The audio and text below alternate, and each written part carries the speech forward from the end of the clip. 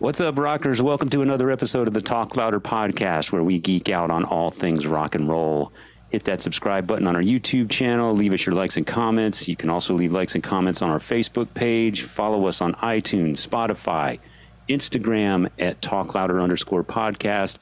And, of course, our website, talklouderpodcast.com, where you'll find links to our merch and all of our 100-plus previous episodes.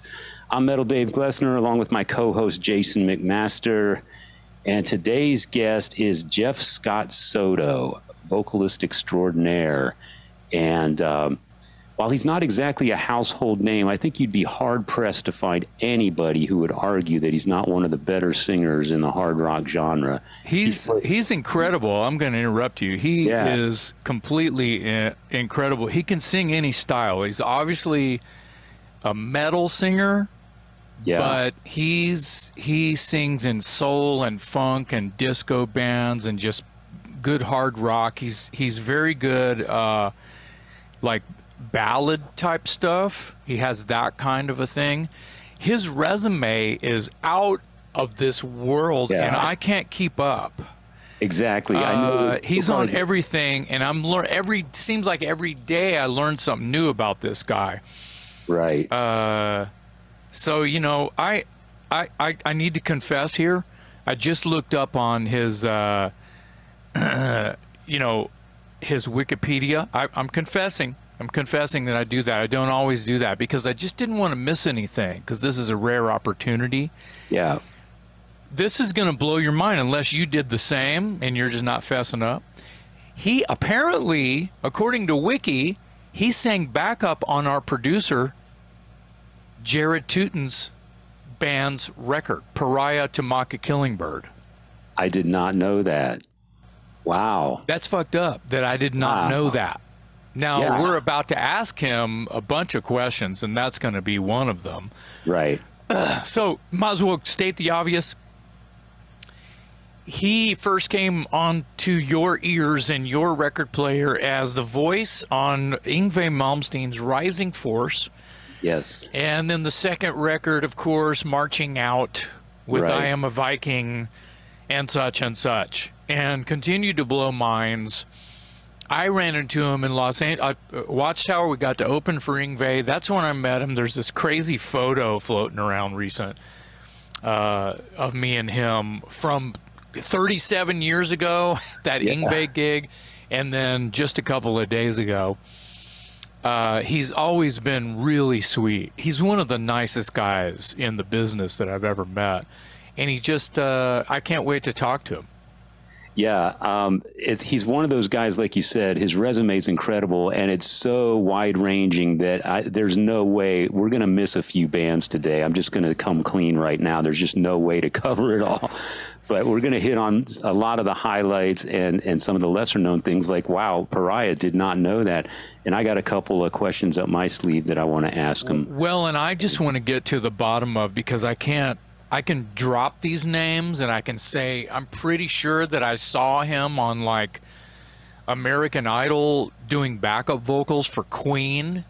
Oh, right. He's also had a short time with Journey. Who can say that? That's a small club. So why don't we stop wasting time and just let him in the room? Ladies and gents and germs, Mr. Jeff Scott Soto on the Talk Louder podcast.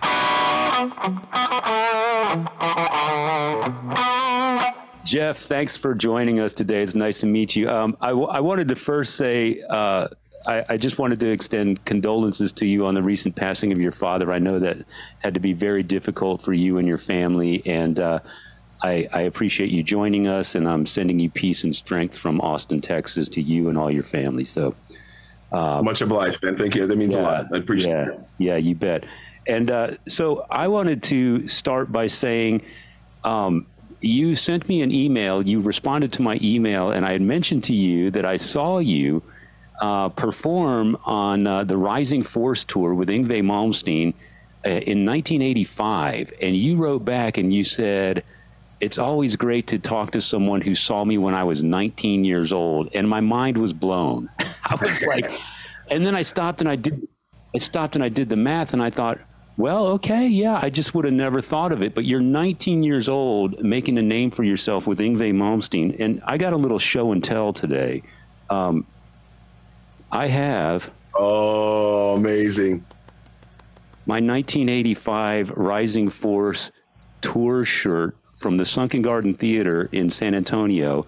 That is amazing. Yeah, I obviously can't wear it anymore. You got a little schmutz on the shirt there too. I don't know. I don't even want to say what it looks like. Now we know what he's using it for. Since he can't wear it, he's got it close by all times. Let's just say it's in the bathroom and he uses it to wipe the toothpaste off his face. That's a little safer. Perfect. This is what I get for bringing my show and tell to the show. There you go. There you go. Actually, it hangs on a spot on the wall over here, and I can't wear it, but I refuse to throw it away because it was such a great memory. So tell us, how did you, at age 19, meet Yngwie Malmsteen, who at the time was a kid himself? Let's remember. How did you guys meet, and how did you get that gig, and how did that all get started? Well, since it was your first mistake by saying that you guys sometimes can go 3 hours with your podcast here, because I'll try to give you the abridged version, but okay. there really isn't one. I have to. The details are actually the fun part about this story. It started. I was in a cover band in Colorado, and I moved out there to hang out with my buddy. After high school, my band Canaan I was in broke up, and he said, "Hey, come out and visit me out here." We went to school together. He moved back to Colorado. He said, "It's a great cover band out here. I need a singer, and you'd be great for it." And I go, "Yeah, you know what? I'll go. I have nothing going on right now. I'm already hitting my midlife crisis at the age of 18. I think I wasn't even 18 yet. I think I was still 17. Wow. So I moved to Colorado to be with him, live with him, and not to be with him, and to start into this band. And it was great in the beginning. We were doing tons of gigs. We were booked everywhere, doing everything from Scorpions to Kiss to Dio, Maiden, Van Halen. It was a lot of fun. And then the gigs started drying up. And so I thought, you know what? I don't know what I'm doing. I'm wasting my time with doing cover songs. I should go back home to LA. And just before I was heading back home, I remember being at another buddy's house. We were just watching MTV and just hanging out, drinking pop and eating potato chips. The guys went upstairs, used the bathroom, whatever. I stayed in the basement in front of the TV. And I remember on MTV, I remember Mark Goodman coming on and said, on the MTV News, Yngwie Malmsteen, Swedish guitar player, has left the band Alcatraz, and he's looking for a new singer, and it could be you. I remember that finger pointing right in the camera. Wow. And I'm the only one in the room going, whoa, because I loved Yngwie. I loved that Alcatraz album. I even liked his band I loved his work on the Steeler album. Yeah. So I used to introduce Yngwie's playing to everybody. Just say, you got to hear this guy. This is like a demon with fingers. It's unbelievable. And I love that description. So to hear that he was out of the band looking for a singer, it's like, oh man, that's going to be so cool. Whoever gets that gig. My buddies came back. I told them what I just witnessed on MTV. I even kind of, in the back of my head, I kind of memorized the address of where to send your stuff to. My buddies like all over me, dude, you got to send your tape. You got to send your demo. They love my band Canaan, the one that broken up just after high school. And they loved the demo. And they said, you got to send that demo to them. You got to send it. Like, dude, I'm so broke right now. I can't even afford the $1.33 it's going to cost to send this to LA. You know the drill. We're young, starving musicians, and that was our motivation. And children. We're children. So anyway, exactly. Yeah. Grown children. Yeah. So my buddy basically said, dude, we're going down to the post office tomorrow. I'm going to loan you the money. We're going to send your demo. There's no ifs, ands, or buts. We even took a couple Polaroids because I didn't have any promos. I didn't know anything about this world of promotion and, getting band photos and all that stuff. It was still so new to me. I was just out of high school. And so we sent a couple Polaroids and my cassette. And I didn't remember the exact zip code. I remember the address was something like 6,000 West Sunset Boulevard, Hollywood, California. But we literally went to the post office and looking at a big directory with that address. Oh shit, is this east or is this west? Doesn't matter. I'm just going to choose one. And luckily the cassette sent and it was received. Now, a week and a half later, I believe, I was back at my mom's and moved back in the home. And I got a call. I just got a call one morning from Yngwie's secretary or Yngwie's manager. I don't remember which one, saying they got my tape and Yngwie would love to meet me. Thank God I was back in LA at the time. Yeah. this is where it gets fun. So I went down to they said, come down to the studio this weekend. He's finishing up the solo album. He's working on his album. And so I went down there, walk into the room. I thought it was going to be a greeting, like, hello, nice to meet you. It was none of that. It was Yngwie just sat behind the console with his guitar. Engineer said, hey, give us a few minutes. We're going to finish this solo, and then Yngwie will get right to you. So I just sat back, and I'm just going, man, if anything I get out of this, I'm going to meet Yngwie Malmsteen, and I'm witnessing him playing a solo on his new album. This is pretty badass. So about 20 minutes later, they finish. Yngwie takes me over to one of the isolation booths. It's guitars as far as it looked like Guitar Center puked in that room, because it was just so he picks up an acoustic guitar and he just starts playing, just like noodling around. He goes, okay, so what do we do here? And he starts playing, ding, ding, ding, ding, ding, ding, ding, ding, ding, ding, and then he's playing, okay, this is a verse. I guess this is where you sing, come up with something. He says, he starts playing me the chords. So I'm like on the fly, just coming up with ideas what to sing over that. And then I got a pen and paper and I started writing down some mock lyrics just to have something to sing. And he goes, I have something for the chorus. I will never die because I will fly. And I wrote that down. I sang it a couple times with him for like 15 minutes. He goes, man, yeah, this sounds good. Okay, let's go track it. I didn't realize it was something he'd already recorded that's going to be for that album. So they put the tape up. I'm like this, and like just shaking profusely in the vocal booth, and I could see them behind the glass. It was like just out of the scene Rockstar, the movie. I'm standing behind the glass, and I could see the manager, the engineers, and Yngwie, and they play me the songs. Like, man, this sounds great. This is badass. They get my mic level. I got my mock lyrics, my mock melodies, and I just start doing it. Just one take, high notes, and all that shit. So I did the whole thing. The song ends, and I see the managers jumping up and down like a gorilla. I was like, dude, what's going on here? And Yngwie's just sitting there cool as a cucumber, as you would expect. And he says, okay, yeah, come on in. Bottom line is, he said, it sounds really good. Listen, I need to finish this. Maybe you should come by the house. I've got a home recording studio. I've got some demos maybe we can work on and chisel out.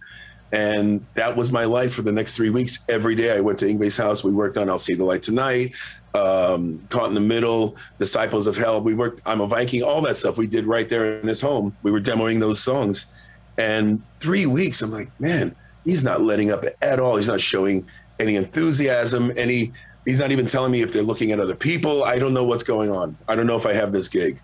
And then finally, it was the night before he was supposed to go in and do the vocals for those 2 songs on the first album. He said that I remember the band they were talking in Swedish and everything. And that was the night I was officially inducted as a singer. And they were blowing me off for almost an hour. I'm like, God, I feel so left out. So finally, Yngwie comes over, he goes, look, you're the singer in the band now. And tomorrow I'm going into the studio to sing the vocals, but the guys convinced me that you should be singing on there because you're the singer. So take these 2 songs home tonight, learn them, meet you at the studio tomorrow at 11 o'clock in the morning. If you sound good on it, we use your voice. If it's not going to work, I'll sing them, and then we worry about the next album. Wow. And I was like, done. I took those 2 songs. I stayed up all night listening and learning. I went in the studio the next morning and we did As Above, So Below as the first one, and then Now Your Ships Are Burned as the second one, and there's the history of how it all began. And may I just jump in and go, you fucking killed it. Yeah. Dude, thank you for that. And it's funny. It's funny now because I listen to myself, and of course this is normal for us. Yeah, I'm sure, Jason, you probably listen like to old Watchtower stuff and go, God, that's how I sounded.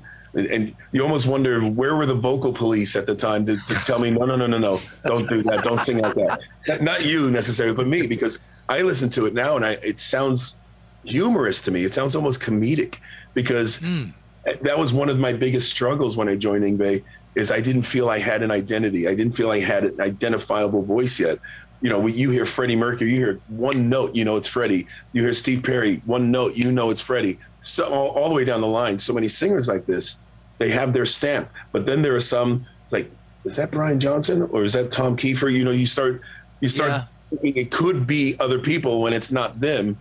Right. And that's what I didn't want in this business. So to try and mold, to try to find some kind of identity with my own voice, I thought, this is Yngwie, this is metal. Let me see if I can combine Dio and Dickinson into one voice. And I was basically emulating those two singers. They were my two favorite metal singers at the time. And I thought, if I emulate them in my head, I sound just like them. But obviously I listen back now, I'm like, oh God, why did I sing like that? Because I wish I had sung those songs the way I sing now. I think it would have had more, it certainly would have had more identity, but it is what it is. Yeah, it's part of the journey to become you. Yeah. And you don't know that when you're a kid. And maybe I'm not telling you that you must have been intimidated, but with you walk in and it's like, you're in Disneyland and you're Absolutely. like fish out of water, kind of like, whoa, this is a lot to take in right now. Absolutely. And like every day at Yngwie's house, it's like, holy shit, you don't even know if you're in the band yet. Right. So all of this crazy shit. And then you're, okay, ready, spotlight on you now, go. Red lights on, tapes rolling. You're like, holy fuck, Right. So I've been biting my tongue through this whole story. And Sorry. then you got to that. No, it's fine. That was a great story. I loved it. That's the best. That's awesome. Yeah. So I usually tell like the 4-minute abridged version. So, but it was your mistake by saying, "Hey, we go as long as we go." No, that's great. Exactly what we want on this show. Here's where I'm going with it. When I think about those early Yngwie songs with you singing, I'm like, I hear so many things. I hear Yngwie's influence upon that style of neoclassical metal. Sure. Therefore, I'm feeling like if you didn't sing like that, whatever, Right. like that, however you want to describe it, what color that is, Sure. whoever you're emulating, like you say, dude. But I hear everyone from that style. I hear Ian Gillan. I hear Graham Bonnet. I hear Gary Barden. Who I used to get that early on. Yes, a little bit. He doesn't have the grit that you have, but I like Gary Barden because he's more like he's a Joe Lynn Turner kind of a guy. He's more of a Joe guy, right? Commercial and a clean voice. Yeah. Yes. But could lend itself to songs heavier that are side. yeah, of course. I could talk about it for a long time, but I'm so glad that you sang like that, even though you probably felt naked or not. You were just guessing. I'm really glad that you sang that way because it gave a fan, us, something to like. Oh, that sounds like Jeff Scott Soto. Whenever we heard something else that lended to, oh, that guy's trying to be Jeff Scott Soto, and now we know who you were just emulating. You were emulating your heroes, which is how everyone starts anyway. Well, you know what? I still have that audition, that first audition. I had it. They sent me home with it on cassette. And since then I've transferred it digitally. I still have it. And listening to that, this is what I'm talking about. When I listened back to that, that's when I realized, oh, that voice ain't going to cut it. I'm surprised I got the gig singing that way, but I wanted to beef it up. And that's why I went the other route. When the version you hear on the final album, you can hear the difference even between the two of those, because one, they were literally sung and done within a month and a half of each other. It wasn't like a year or many months or a couple of years where your voice starts maturing as you're still at that age. But I could hear the level of not necessarily growth, but in terms of I was really trying to hone in on something that will become my identity later on down the line. And when I listen to that, then I really, really say, oh my God, I'm so lucky I even got this gig in the first place. Someday I'll play it for you. You got to, it's kind of fun to listen to. I was still 18 at the time because this was August of 84. Okay. And then I was officially inducted into the band like maybe a month and a few days later in September of 84. And that's when I went into the studio to sing those two vocals. But I was still 18. I turned 19 in November. So it's really cool to be able to still say that I was 18 years old when I sang on the first Yngwie album. Damn, man, that's crazy. Pretty That is cool. awesome. That you were. I mean, but how old was Yngwie? We were all kids. Yngwie himself was only, I think he was 20 or 21 at the time. Okay. I remember Jens Johansson and Marcel, I think, were both 20. And the drummer Anders was the oldest one in the band. He was 22 going on 23. So when you think of 23 now, it's like I have a 22-year-old my stepson. I have a 34-year-old son, and I think of 23 was the oldest guy in Rising Force when we launched. It's mind-blowing. Yeah, it's mind-blowing when you think of that age and how young and inexperienced and green we were. And then as we were talking about what you said, Jason, and you kind of thrown into the lion's den of overwhelmness, and then the tour begins. Then begins now you have to deliver this live.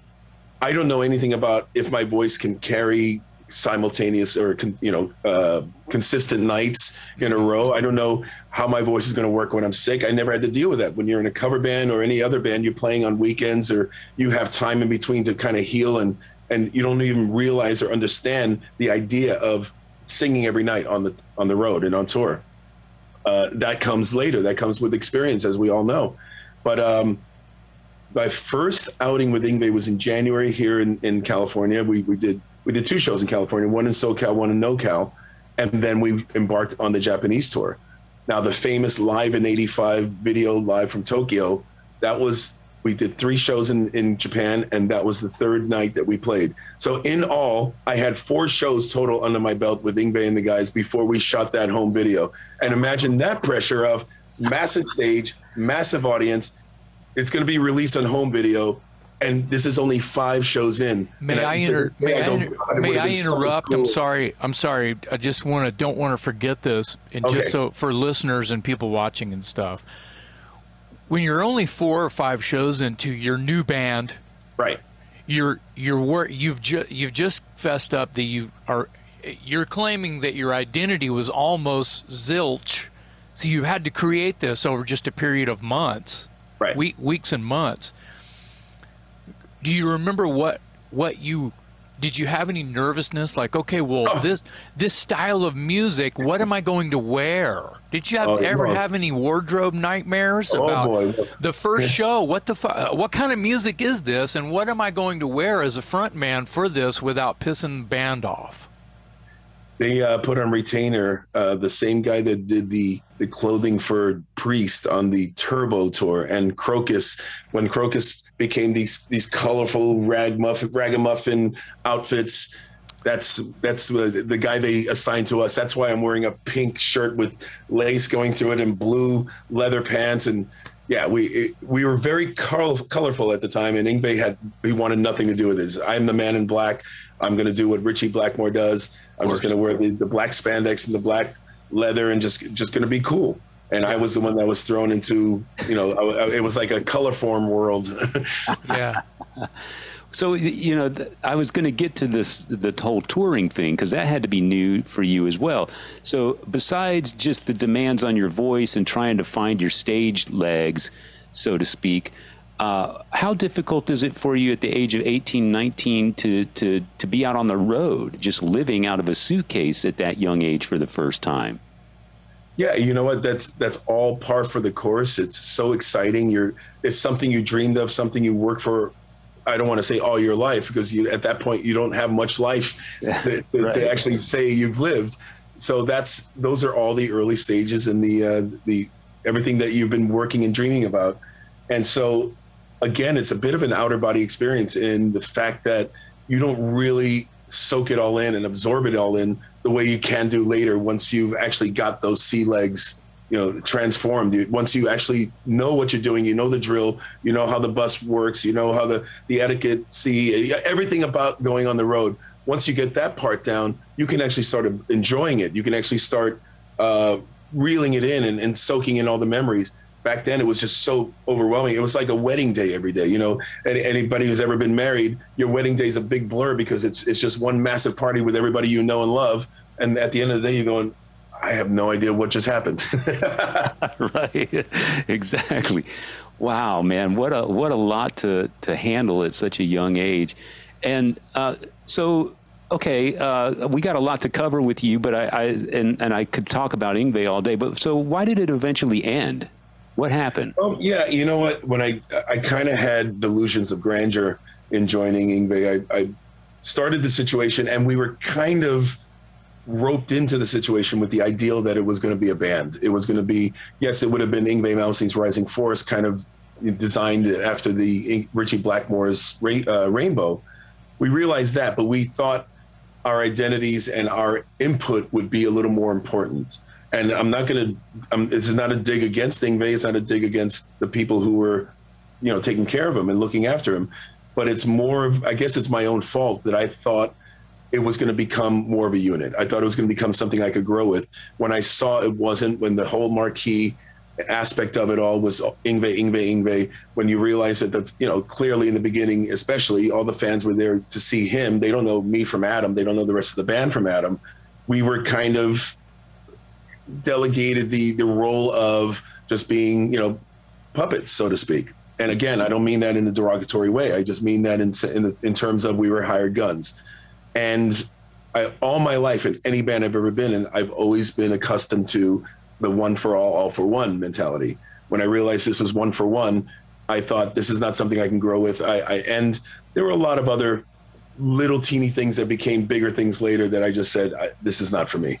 As much as it was great to be with Yngwie and to tour and do all that, I basically got another offer. I got an offer from when Rudy and Tommy left Ozzy's band and they were starting a new band.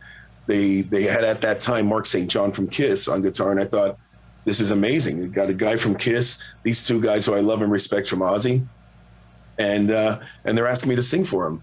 And this is going to be a cohesive band, a unit that we're growing and we're building and we're creating together, as opposed to everything we're doing is going to be taking credit for one person, through one person. And that's really the reason I left. When you add all the other things that were kind of piled on from, again, I don't want to throw anybody under the bus, but no. The bottom line is we were treated rather poorly. We were treated rather disrespectfully.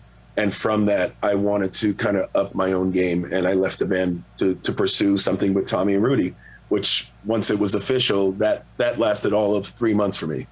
And then I was back to the drawing board of starting my own thing again until 1986, when I was asked to return to Yngwie. Basically, Mark Bowles, who replaced me, I guess Yngwie was having some issues. I don't remember what it was at the time, but they asked me if I would finish out the tour that ended in 87.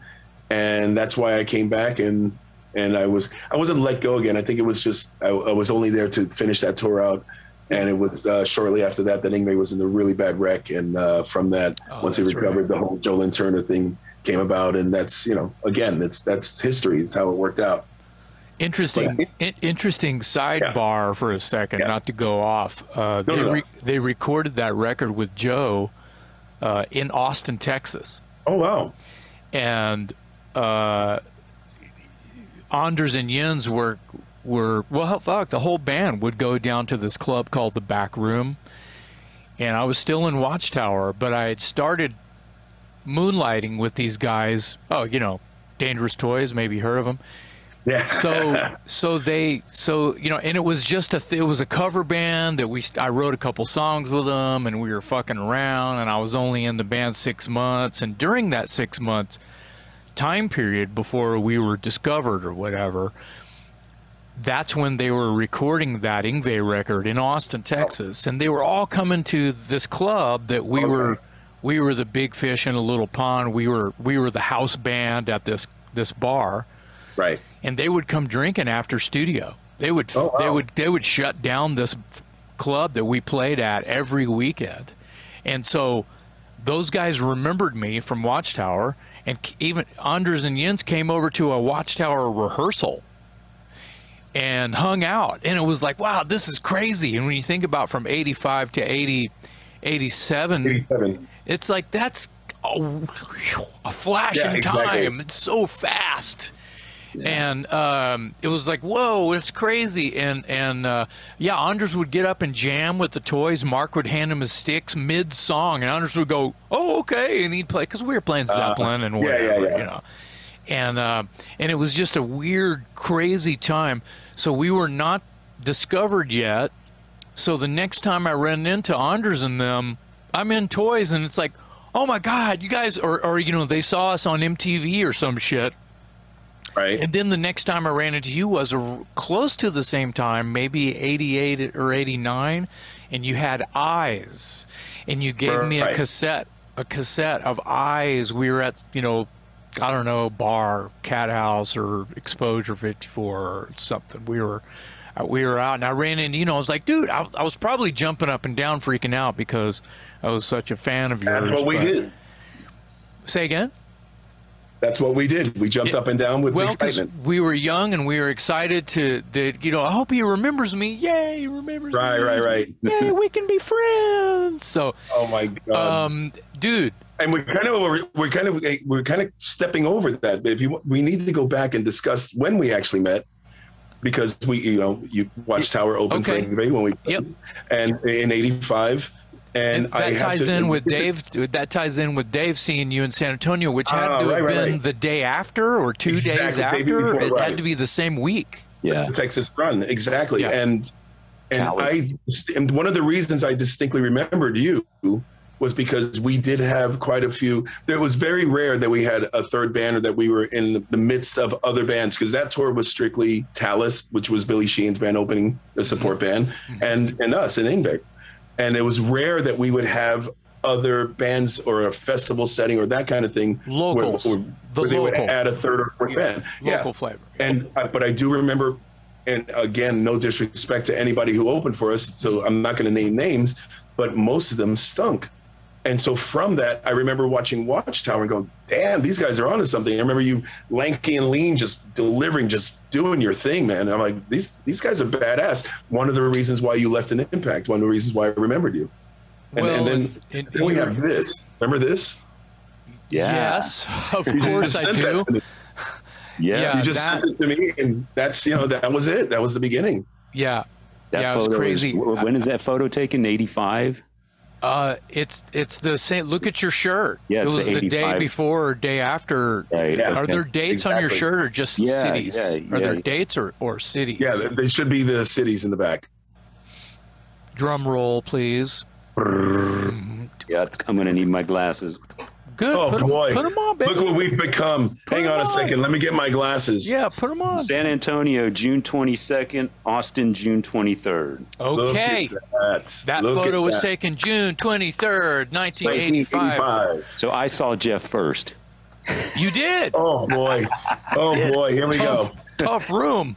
Hey, so Jeff, tell me, I had no idea what happened with the band with Rudy and Tommy and Mark St. John. I've never heard that. Well, unfortunately, that project became a revolving door of singers and guitar players. And I love Tommy and Rudy to this day. Rudy's one of my dear friends. And he's one of the people that I met early on in my career, in the beginning, stages of my life and career professionally. And he's one of the only ones that stayed as true to that person that I met 37 years ago, whatever it was. I get that. Yeah, it's it's a rarity that I've seen even cover band singers get bloated egos. It's like, guys, come on, man. We all have the same mission and same goal in life. Just be cool and just be a dude. Let's just hang. You don't need all that other LSD bullshit, lead singer's disease shit. Right. But anyways, the thing with those guys is Mark St. John, I don't know, for whatever reason, I went back out to finish the Ingve tour, and during the tour I came back, or they informed me that Mark was out and they were working on the guy that replaced Ingve in Steeler, a guy named Kurt James. Great guitar player. He was in a band called Black Sheep here in LA that was one of those famous in LA only bands, and everybody in LA knew of them, but they could never get signed in a major way. And every great guitar player came through that band as well. I think even Paul Gilbert was in that band. Slash was in that band. Yeah, exactly. Yeah. Right. Yeah. So from Kurt James was now the replacement for Mark St. John, and the whole demographic of the music changed, because Mark, those guys weren't writers at the time. They were collaborators in terms of whatever the guitar player was bringing in musically. So obviously Mark took his songs, and then the next batch of songs came from Kurt James. And so I started working on that stuff, and it was really cool. We came up with some really cool stuff. But then along the way there, they said, Kurt's not going to work out. We need somebody with a name, with an image, blah, blah, blah. And so I talked my friend Craig Goldie into leaving Jafria to join us. Wow. And then Goldie brought in a whole new set of songs that now all of a sudden were not really in my personal wheelhouse. It was a little too rainbow, deep purple for my taste. Mm-hmm. I thought we were trying to do something a little more modern for that time, instead of something that was kind of a revamped version of what those guys did in the 70s. And so those guys felt that there was kind of a rub. It was kind of an awkwardness in my participation. And then I was let go. Mm-hmm. Then they got another singer, and then Goldie left. And then they got another guitar player, and then that singer left. Basically, it was a revolving door situation until they finally ended up with Tony McAlpine and Rob Rock, and they recorded an album called the Project Mars. It's McAlpine, Aldridge, Rock, Rob Rock, yeah, and Sarzo, Mars. Yeah. So they did that on Shrapnel. It basically the whole idea of this is going to be a super group on a massive label with big push and everything turned up to they recorded on an indie with low budget, and then the project just went away. Yeah.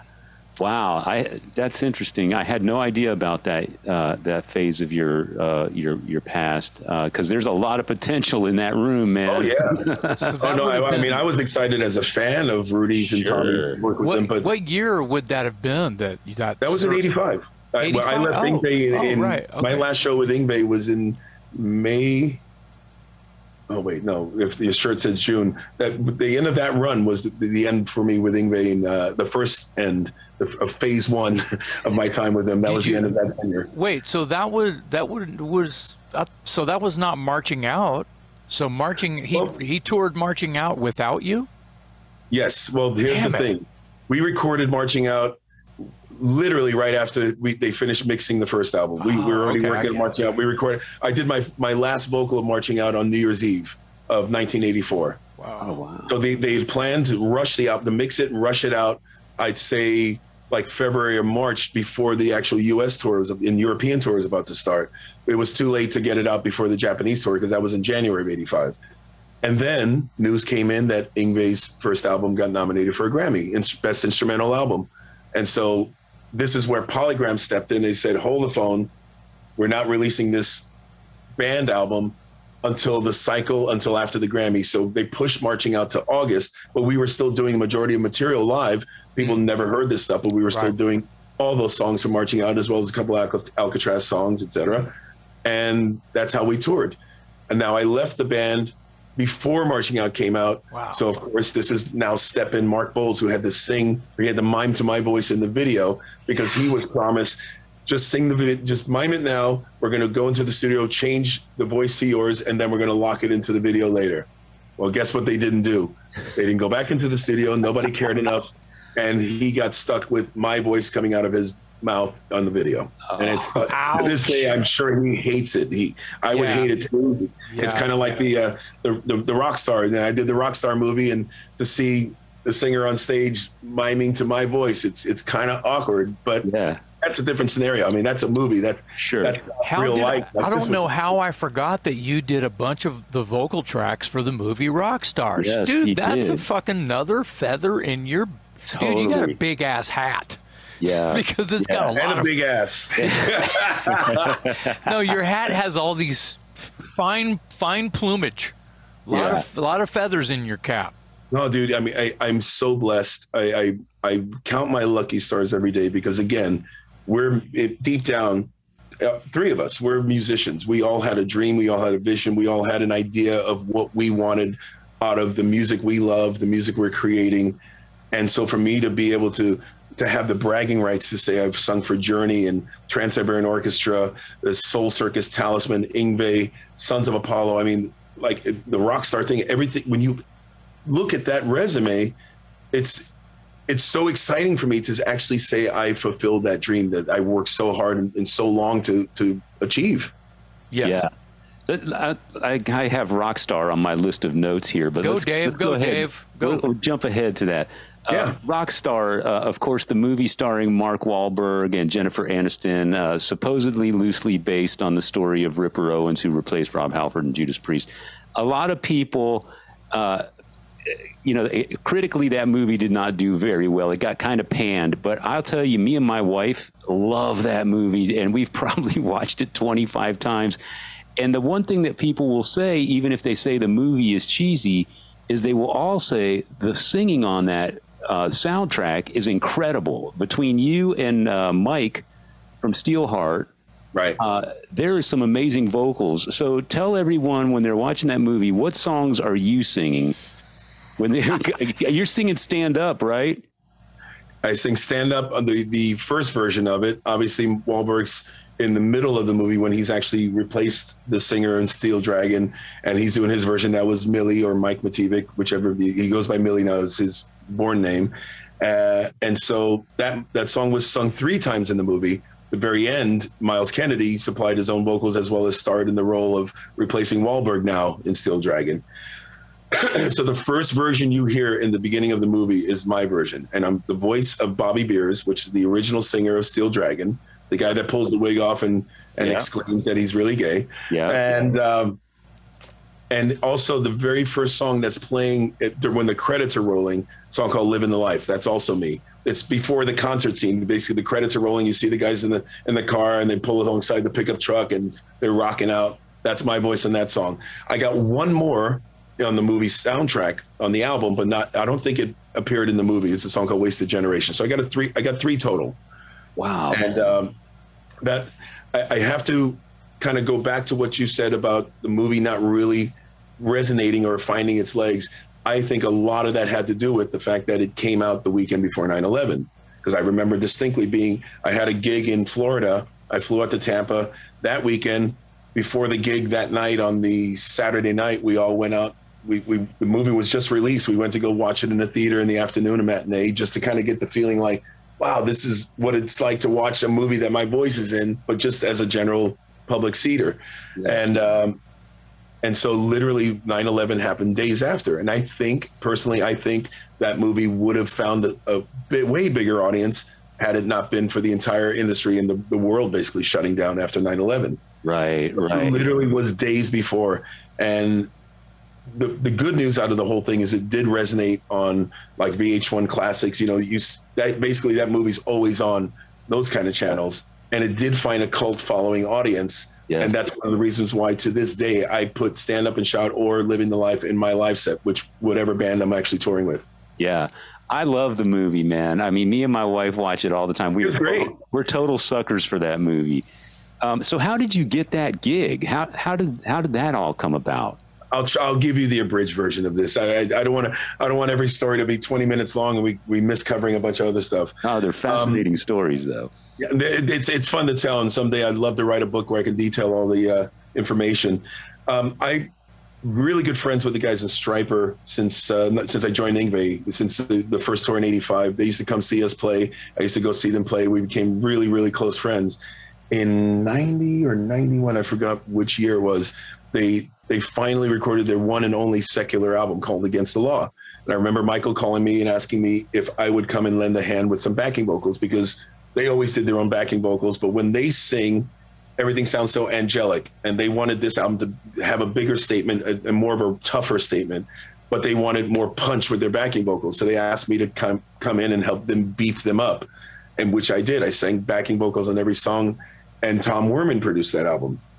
And he basically, that guy's great. I can use him other things. He basically took my information. And from that day forward, I think I sang background on every album he produced until he went into retirement. I remember doing Babylon AD, Lita Ford, Steelheart, Pariah. We did quite a few things.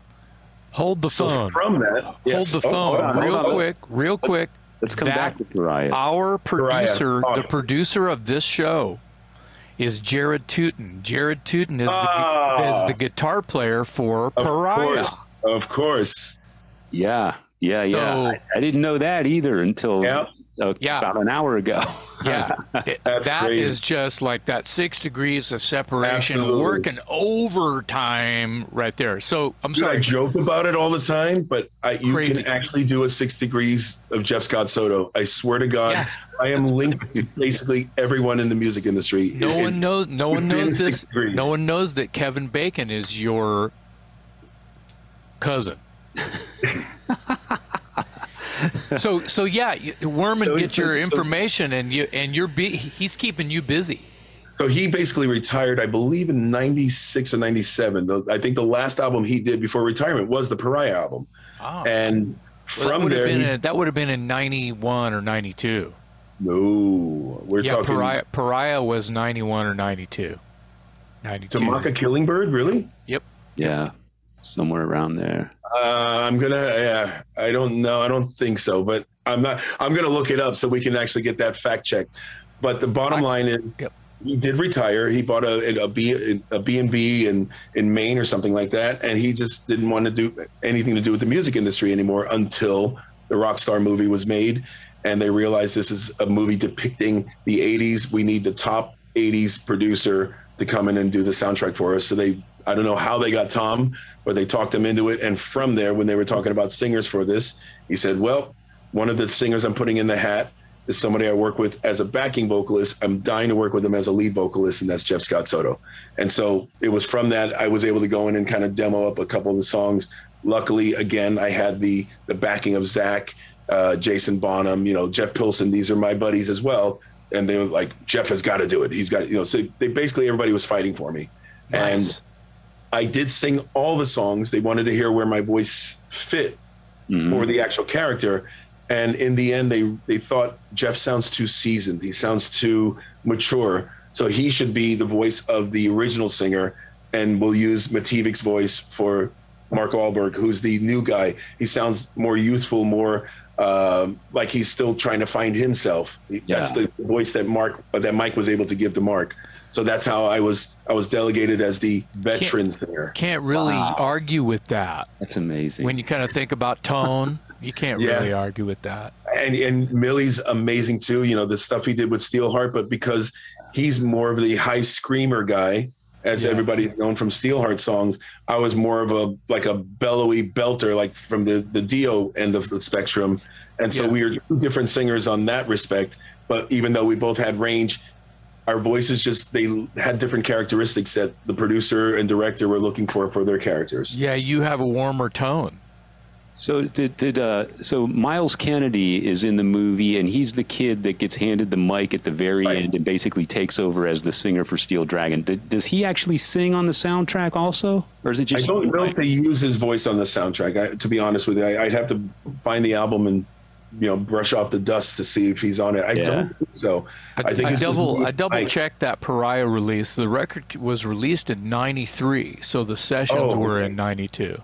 Okay, so you were right on that respect. He made. I think he made a couple more records after that. Probably not many. Right. I think he was definitely at the tail end, so that makes sense. That's a really great hookup from the Striper camp for you just getting in there with Werman and you hitting it off. That's fantastic. It was a great thing, and then and it was a pleasure working for Tom. But the best part about working for Tom is the respect that he gave me and my knowledge on how to create backing vocals, how to stack the vocals, how to find the harmonies, find the notes. Tom is a great producer in terms of how things feel and getting the vibe. He's not a musical guy. He's not going to say, "Hey, sing the F sharp above the D," or sing the root note. He doesn't give you those kind of terms. He just knows when he hears it, it sounds good and it sounds right, or it sounds like shit. And so I think he respected my knowledge for the theory side of things, on top of the fact that I worked really fast and very effectively. And that's one of the reasons why I got to do so many records with him. It was a lot of fun. It was a great learning experience for me, and another thing more notches to my resume. Wow. Well, and when you think about Tom's resume, it's like, why wouldn't you? Oh, God, Wow. You get Drake, Ted Nugent, Brothers Finest. Oh, my God. It goes and goes and goes and goes. And then for others, Kicks, half the bands on Monsters on the Mountain, Monsters of Rock, Tom Werman did that shit. So exactly. Yeah. So another footnote that I did not know about you, and I have to give props to our friend Ryan McDaniel, who tipped me off to this. I didn't realize you were the singer in Christ the Conqueror. Yes, sir. With Doyle and Jerry from the Misfits.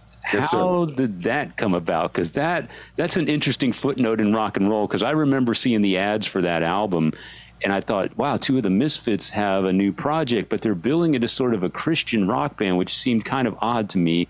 And then I don't think the album, the band didn't last very long, and I don't even know if the album is still in print, or it kind of went away pretty quick.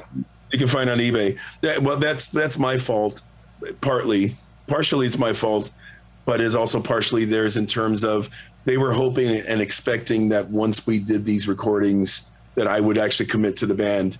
And I was on a completely different course, and I have nothing but love and respect for those two guys. Especially when I worked with them, they were so kind and so giving and just the greatest dudes on the planet. I knew nothing, zero, about Glenn Danzig or the Misfits. I knew nothing about that world. I knew nothing about that band. I got a call from a colleague who was working with them to lock in a singer for this new project, as you were talking about, called Christ the Conqueror. And for me, it was a session. It was a very well-paid session.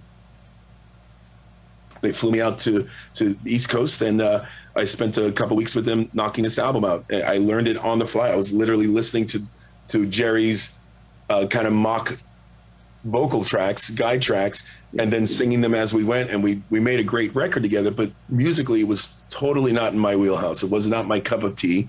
It's not something I would have wanted to continue with, between the theme to the kind of science fiction lyrics and all that. I just wasn't in that world at all. I wanted to be, in my head, I wanted to be in more of like a Bon Jovi, Dokken, Van Halen kind of situation after Yngwie. I wanted to get away from the metal neoclassical thing. I wanted to just go straight ahead, commercial hard rock kind of thing, and hence the band Eyes, for instance. So yeah, this was in '88 that they flew me out. I did the record, and eventually they did release an EP. I don't think they released a full-length version. They mixed the whole record. I don't know why they didn't end up releasing the whole thing. But still to this day, when I run into Doyle and Jerry, I fucking love these guys. They're just the coolest dudes out there. They're so down to earth and so exactly what they were probably growing up. They never changed, and I love that about them. But yeah, that album was just kind of made and left to just kind of to float around and people collecting it along the way. It's part of your journey, and you like using that word a lot, Jason. I know. Well, I love the idea of being able to, like a photo album or an album of songs. It's like places you've been. Like I can point at a tattoo. Oh man, I got this in Florida in '89, and Absolutely. I was on. I know where I was. I know what the room smelled like. I know who I was with. Blah blah blah. It's like a song is like that. It's a smell. It's a place. Sure. That's part of your whole thing. I love it that more than once you brought up the fact that those two guys were and are the same guys, and that you basically fell in love with their whole thing, and they were so gracious and cool, and they let you in. I like to say they let you in. They like, here's my heart and my soul. Take whatever you want. Make yourself at home, and you got a paycheck too, but you also felt something for these two human beings who are finding their soul through music, just like you are. Sure. So I love it that you brought it up, that they were super special guys, and that now when you run into them, they're still super special. Yeah. And you got to go back again. We're talking about 1988. My career truly, my platform didn't really start till 85. Okay, I did the first thing American in 84, but people knowing who I was or even hearing me for the first time didn't truly start happening till around 85. So it was only 3 years in, and they treated me with the respect of where I came from.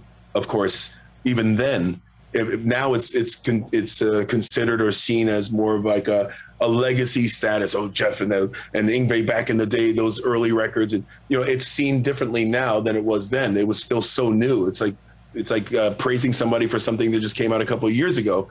You're not quite at that level yet. Right. So, but they still treated me as such then, and they treat me the same now. And that's we're kind of harping on that. Right. How would you describe that music? Because I'll be honest, I haven't heard it, but I'm a big Misfits fan, and I'm guessing it's a bit of a departure from the Misfits. Yeah, it certainly was more mainstream metal. It had a lot more of the Saxon Priest kind of influences overall. It wasn't as dark and gothy and as grungy as the Misfits were, because Misfits were kind of a gothy punk kind of thing. Yeah. And obviously Glenn wasn't a high singer by any stretch. So I obviously had more range on that stuff, but I do remember, even though I can't really remember the songs now, I do remember it was a lot easier to sing than my normal fare, because back then I had that natural high voice and I was trying to utilize it on everything, but they didn't necessarily want that sound and vibe for their stuff. And maybe that's probably another reason why it wasn't for me. I wasn't ready to sing in the lower bellows of vocal range yet. Yeah. I wanted to be up in that higher echelon of range. The suggested melodies that material was giving you were not quite where you want it to be. Right. Yeah. That's fair. That's totally fair. I mean, let's hope, and it seems like they would have, of course, completely appreciated your honesty about where you were as a person. Right. And and you know what? And to be fair, everybody was on the same page when I was doing the sessions. We all knew I was doing the album just to get the album done. And the lead singer's name would be Christ the Conqueror. It was named, it was kind of like a Marilyn Manson or Alice Cooper situation. Okay. The name of the band was the actual name of the singer. Right. And I don't want to change my name from Jeff Scott Soto to Christ the Conqueror.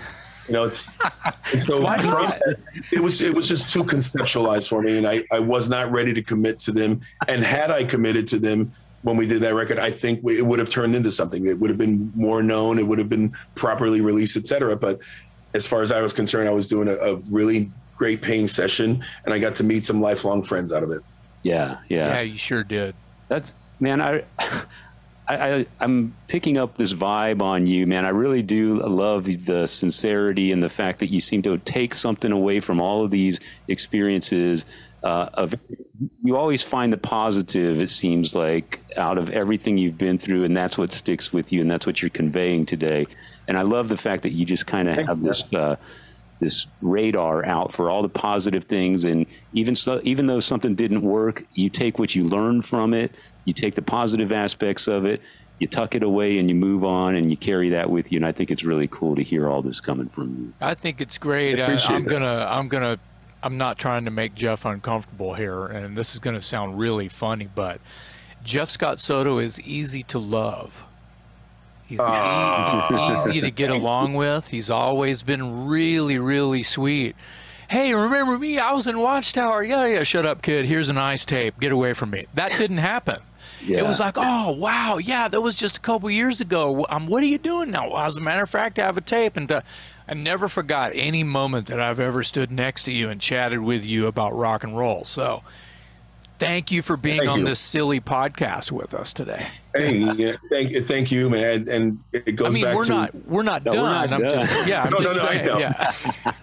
Well, what they just said about finding the positive, one of the things when I'm asked in any interview, talking about in retrospect of my career, do I have any regrets? And I have none. I can't have any regrets, because you learn something from everything.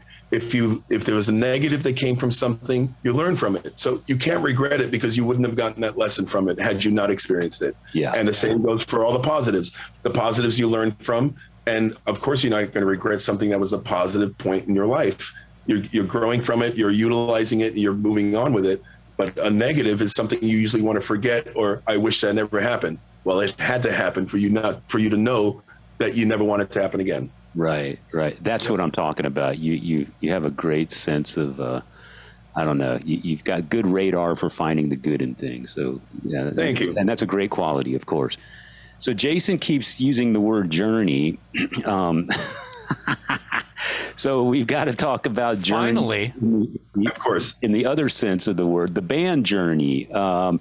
You were in that band for maybe a year? 11 months. 11 months. 11 months, exactly. Yeah. I saw that band when Steve was the singer. Steve Augeri. Perry? Yeah, not Steve Perry.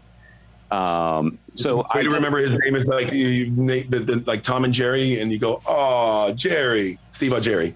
Steve Augeri. Okay, that's the guy that I saw. So you came along after him, and I guess he kind of left abruptly. Was it a health reason or something, or how did you get into Journey? Because he was having some vocal issues. Yeah. He was having some vocal issues at the start of the the start of the 2005 tour. 2006 tour. Sorry. They noticed that he was having issues, and the days off and the time off weren't helping him kind of cure from them. It was something that was maybe harboring for a while, and he needed a little more time off than they were giving him or than he had. And so they started the run, I think, in Europe. And it just got progressively worse when they started. They had a long run with Def Leppard that they just signed on to. It was millions of dollars. It was millions of fans. It was a big thing. It was a co-headlining tour with Def Leppard and Journey. And just at the start of it, they were thinking, how is Steve going to get through this? Now, the year before that, I had a band with Neil Schon called Soul Circus, and it was a bit of a departure, yes, pun intended, from the Journey sound, and that was intentional. As most people know that, Neil was in Bad English and Hardline, and those two things, even HSAS with Sammy Hagar, were departures from what he did with Journey, and it was intentional in terms of he wanted to do something where his guitar was more of a feature as opposed to the songs and the singer being the feature in terms of, the sultry balladies, all that kind of stuff. He wanted more up-tempo, gritty kind of stuff. Right. That band, Soul Circus, came from the ashes of another band called Planet Us that he had with Sammy Hagar and Michael Anthony, which eventually turned into Chickenfoot later. But that's a whole nother conversation. They were doing this thing in 2004 called Planet Us, and then Sammy and Mike got summoned back to Van Halen, and so Neil was left with all these songs and what to do with, and he put the feelers out, and I stepped in, and we had this band called Soul Circus. During Soul Circus, during rehearsals, even during the live set, I would do like a little piano thing, and I would dabble into Journey songs. And even when we were rehearsals, I would play patiently and stay a while up the deeper cuts, not the actual hits. Anybody can go in there and start playing Don't Stop Believing or Faithfully and know it, but I knew the deep cuts. I knew, the stuff from the Infinity album that they never even played live. And he loved the fact that I was so well steeped into Journey's catalog and history, and he could hear that I could sing it. So fast forward to 2006 when Jerry was having his issues, Neil just gave me a call one day. He said, dude, it's rough out here. We might have to send Steve home. We might need you to come and finish out the tour for us. I'm like, name the date. let me know. I'm packed and ready to go. And that's exactly what happened. I joined the band just after 4th of July of 2006. And we finished up the year with Def Leppard, and at the end of the year of December of 2006, they deemed me the new permanent singer of the band, and that we were going to record an album, we were going to do all kinds of stuff, and unfortunately, it was only 5 months after that they let me go. And it's their band, it's their prerogative, it's their idea of what they wanted or expected out of me that maybe I didn't live up to.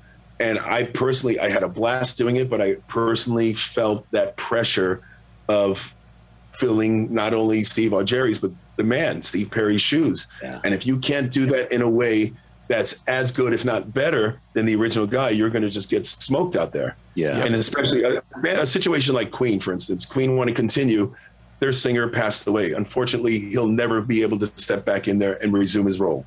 Right. Steve Perry's down the street shopping at Walmart and eating at a nice Italian restaurant, and he's living his life. And as far as people are concerned, he's alive and well and can still sing. Why do you have this Puerto Rican bozo up there who used to sing for Yngwie Malmsteen singing Journey songs? So I had to live through that backlash of who is this guy and why is he there? Why don't they just get Steve back in the band? So that pressure mixed with the pressure of singing that catalog and pulling it off as perfectly as you possibly can every night, and then year after year after year, and then you start stacking on the idea of, you know what, I'm singing somebody else's legacy, I'm not singing mine. I think I wouldn't have stayed for more than 2 or 3 years anyway. I would have probably felt like I want more out of life than just to sing Don't Stop Believing every night for the rest of my life. Right. And so it kind of worked out for both sides. We were a bit estranged for a decade and a half, and just recently reached out. You know, we're basically, we're not, I wouldn't say pals again, but there's a narrative, there's a dialogue now between us. I stayed really good friends with, of course, Dean Castronovo and some of the other guys in the band, but I was a bit estranged from Neil and John, and I'm just happy to say at least now we have a narrative. We're in good terms and on positive terms, and this is all I want out of the situation. I don't want any bad blood. I don't want any negative energies out there in the world, especially at our age. You know, now it's time to embrace the things that we've done and to really look back and reflect on them, and not have all this bad water under the bridge, you know? Yeah, yeah. Of course. In the time after you finished the tour with Journey, you said there was about 5 months before you ultimately left. Did you ever get into recording any material with those guys, or did it not get that far? Yeah, we did one song, but it was a song that Jonathan wrote for, it was a private gig that we did for, it was a polo match, actually. And they were celebrating America's birthday, and John basically wrote a song. It was kind of like a history lesson. It's talking about Jamestown, and the ships came over and they settled into the new land and colonized. It didn't sound like a traditional Journey song, but it wasn't supposed to be. It was specifically for that event that was only supposed to be performed at that event. And we did that song, we demoed it, and that was the end of it. That's the only original song I got to do with them. But man, I just remember when I was singing it, I parried the fuck out of it. Nice. If that's even a word, parried. It is. I went full parry mode. I did a lot of his inflections, a lot of his grammatical vowel sounds, just the way Perry sang, because he's such a massive influence in me. Phrasing. And the same as, his phrasing. Dude. Yep. Sam Cooke was his mentor, and before that, Nat King Cole was Sam Cooke's mentor. So I basically learned from all of the masters, including on down the line to Steve. And I wanted to pay homage to what he brought to the band, what he left with that band, because it's such an identifiable signature sound. But when you hear it, you can hear the inflections, but you still hear it's me. So that's what I was trying to get out of that. What's the title of the song? It's called Winds of Freedom, and you can find it on YouTube. It's been uploaded, and there's a just look for Winds of Freedom, Soto, and Journey. Wow, cool, man. That's awesome. Yeah, it's pretty. Hey, you got to tour with Journey as the front man. That's pretty rad. And again, it's another pinch me moment. It's I had certain dreams in my life, certain goals and aspired fantasies when I was growing up. And I remember one of them being, someday I want to headline the Hollywood Bowl. And I got to headline the Hollywood Bowl with Journey in front of my high school friends and my family. It was probably one of the highlights of my life. That's awesome, man. Yeah, that's the best. I love it. I love it. Let's go back a little bit. I'm sorry to interrupt, Dave. Let's go back a little. Tell us in a nutshell. Let's talk about Eyes and how many records. I want to say you did 2 records with Eyes. Is that right? Ish. Okay. Oh, ish. When, before Eyes was signed, the drummer came from a family that was pretty well-to-do family, and they helped him finance getting the band together and making the recordings. The recordings we made were album quality recordings, and they hired the best engineers, the best studios. We lived in New York for a month and recorded out there and mixed out there, etc. And so that album was completed with the idea that once we got signed, the album's done, we just release it as is. Unfortunately, we got the deal, and the label said, well, we like a few of the songs, but we want a more tougher approach. We want it to be more Def Leppard and Tesla, and more in that vein, more so than the Foreigner, Journey, Survivor vein that the first album was. That album was sounding more towards. So from that, we took those songs that they wanted to keep and redid them in a tougher way, and then we did the rest of the record. And that was the first official Eyes album. I left the band, and then they decided to release that original version. And in most people's eyes and ears, it was the second album, but it was actually originally the first. And you can hear the differences in the sound and even the aggressiveness of what we actually did on the debut album that was actually released, and when they compared to what they when they put out the first version. Put it on a time frame. Yeah. Between 1989, 88 or 89, we did the first one. Yep. And in 1990, we did the debut, the self-titled Eyes album. That was in 1990. And that was the same year where I did the first Talisman album. Talisman was the bass player that was with me in Yngwie's band, Marcel Jacob, and they had their own falling out. He moved back to Sweden, and he locked in with John Norum, who was out of Europe at the time, and he co-wrote every song on John Norum's first solo album, and Marcel was the bass player writer. And then when it was time to do the second album, they had a falling out. Marcel took all his songs with him, and that turned out to be the first Talisman album. Wow. Wow. Yeah, and you had a long run with Talisman. How long was that? That band was around quite a bit, a decade? 19 years, pretty much from the start to finish. But I think there were only 7 studio albums, quite a few live albums. But there were a lot of breaks in between, because in the beginning it wasn't even a real band. It was Marcel saying, "Hey, I've got all these songs," and he hired me to sing on them. And he called the thing Talisman, and it became a hit. It became national charts and everything in Sweden. So then we followed it up with live shows, which our first touring guitar player was Jason Beeler, the guy that I'm doing all these acoustic gigs with. I was just doing at the Monsters on the Mountain. So Jason and I cut our teeth with Talisman together then. And then, okay, guys, well, that was fun. That was a lot. Good luck, and we'll see you later. And then all of a sudden there was interest and demand for a second one. And then it just kind of snowballed into being a regular thing. And then we had a bit of a hiatus. So it's 19 years in all, but it was only 7 studio records during that time. Wow. So during that long tenure, you were flying over to Sweden quite a bit to play. Yeah. You were living over there at some. Well, yeah, it was before. Unfortunately, before the home studios. But I think by the time we did the 5th or 6th album, that's when I finally had my own home studio where Marcel could come over and we could basically knock out the album right there in my home, and then he would take the masters and go have them mixed. But wow. Yeah, for the first 2 records, it was definitely doing it in Sweden. The first 3, I'm sorry, we did it in Sweden. Wow. Tell us about you're all over the place. I know, right? Globetrotting. You mentioned earlier, and we can't not talk about this. Tell us about your collaborations with Roger Taylor, and did you also collaborate with Brian May from Queen? Well, I wouldn't say collaborate. I mean, we did a few live things together. I met Brian in '99. It was at a Freddie Mercury birthday fan club event in England, and I was asked to come over and sing a couple songs with the SAS band, which is basically Spike Evney. He's a keyboard player and musical director for Queen. He's got a side thing called Spike's All Stars, the SAS band. And I would from then be invited to play every year. They do these Christmas shows in England, and Spike would call on all his friends. Graham Goldman from 10cc, Leo Sayer, Roger would come play with us. Sometimes Roger Daltrey, Brian would come and sit. And so it was a really cool, fun thing that I was doing with them. Can I say something? Say something. Yes. Holy shit. I met Brian in that scenario in '99. I got to sing Dragon Attack with him, with Spike and those guys. And then the next time I jammed with them, I finally got to meet Roger, is when Queen got the star on the Hollywood Walk of Fame in 2001. And they invited me to sing a few songs for an after party jam that they were going to do. That's why I finally got to meet Roger. And that's where my relationship kind of flourished with the two of them.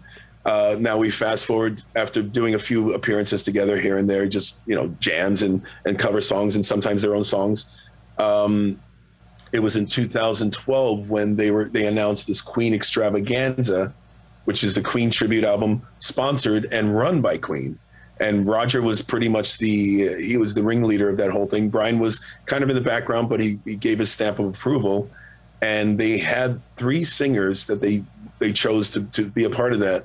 And Roger called me at the end, I think it was at 2011, the end of 2011. He asked me if I would be so willing and inclined to be the rock representative of the Queen Extravaganza, because the main guy that was there, Mark Martel, dead ringer for Freddie's voice, just sounds just like Freddie, but they felt they needed more of an edgier side to the rock side when they were doing things like Tie Your Mother Down or Stone Cold Crazy. Yeah. Mark is great for the more pop and the pompous, the nostalgic and the novelty songs. Mark was fantastic on it, and stuff like Don't Stop Me Now, etc.